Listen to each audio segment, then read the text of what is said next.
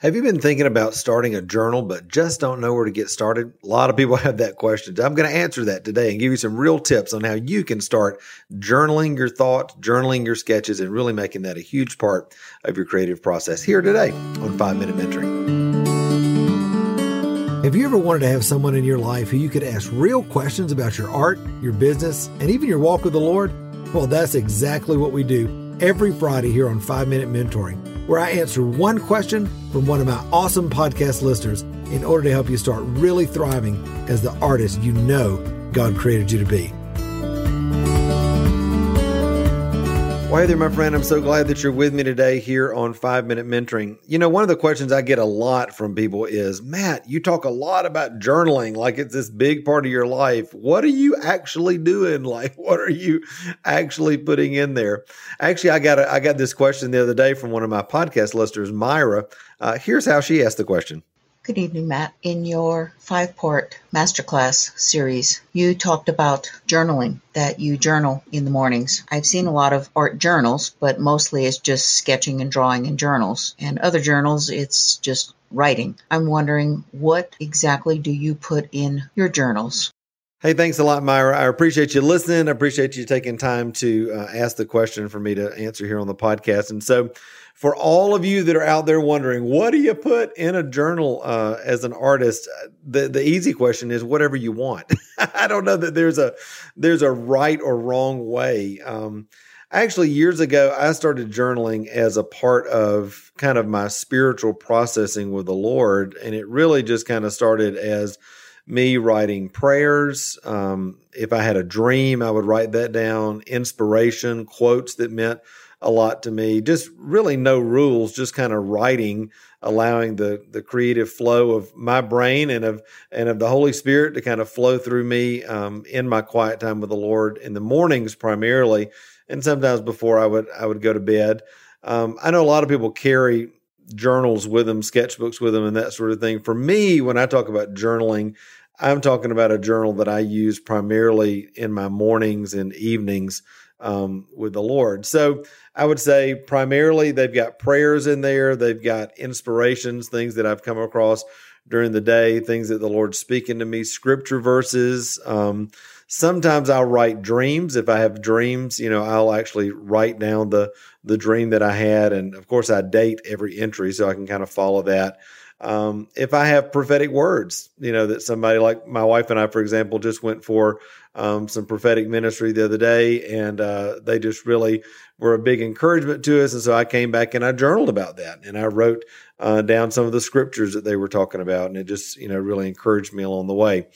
The other thing that I try to not be really too guarded with is my creative inspiration. And so if I'm in that time in the mornings and I've got an idea that hits me for a new piece that I'm working on or a new concept creatively or whatever, I'll just tear off and start sketching, right there on the page. It's not something that I'm trying to say, oh, no, this is my sketch journal, so I can't write in this. And this is my writing journal, so I can't sketch in that. It's my journal. I don't care.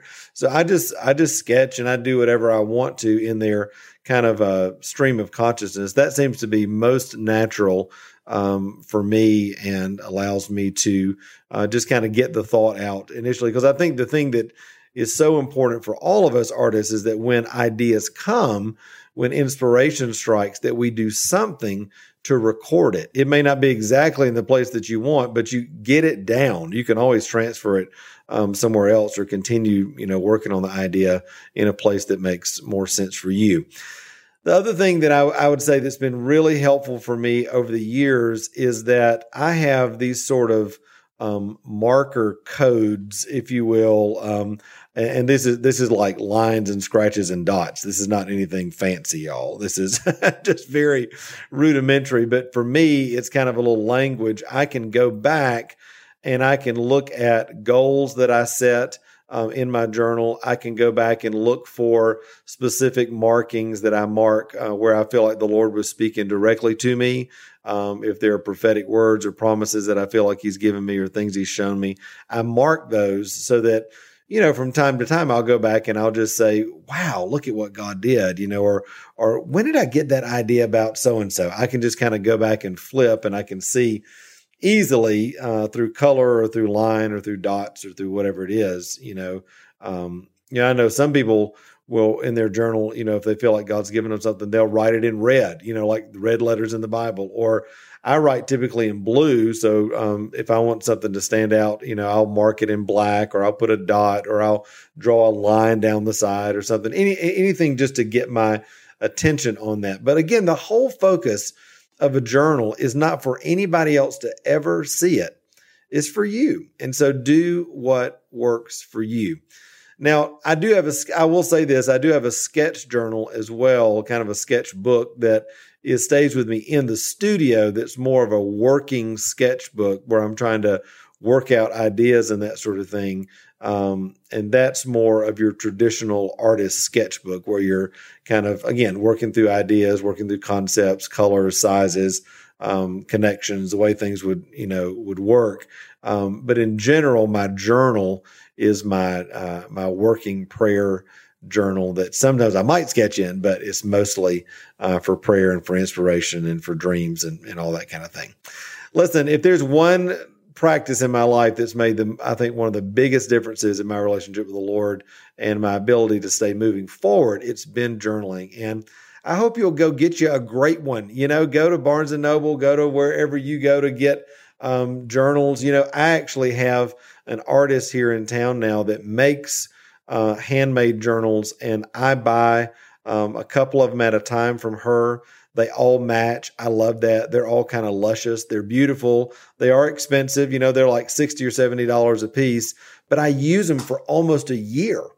And so, because they've got a lot of pages in them, beautiful covers. She lets me pick the covers and pick the colors and all that kind of stuff.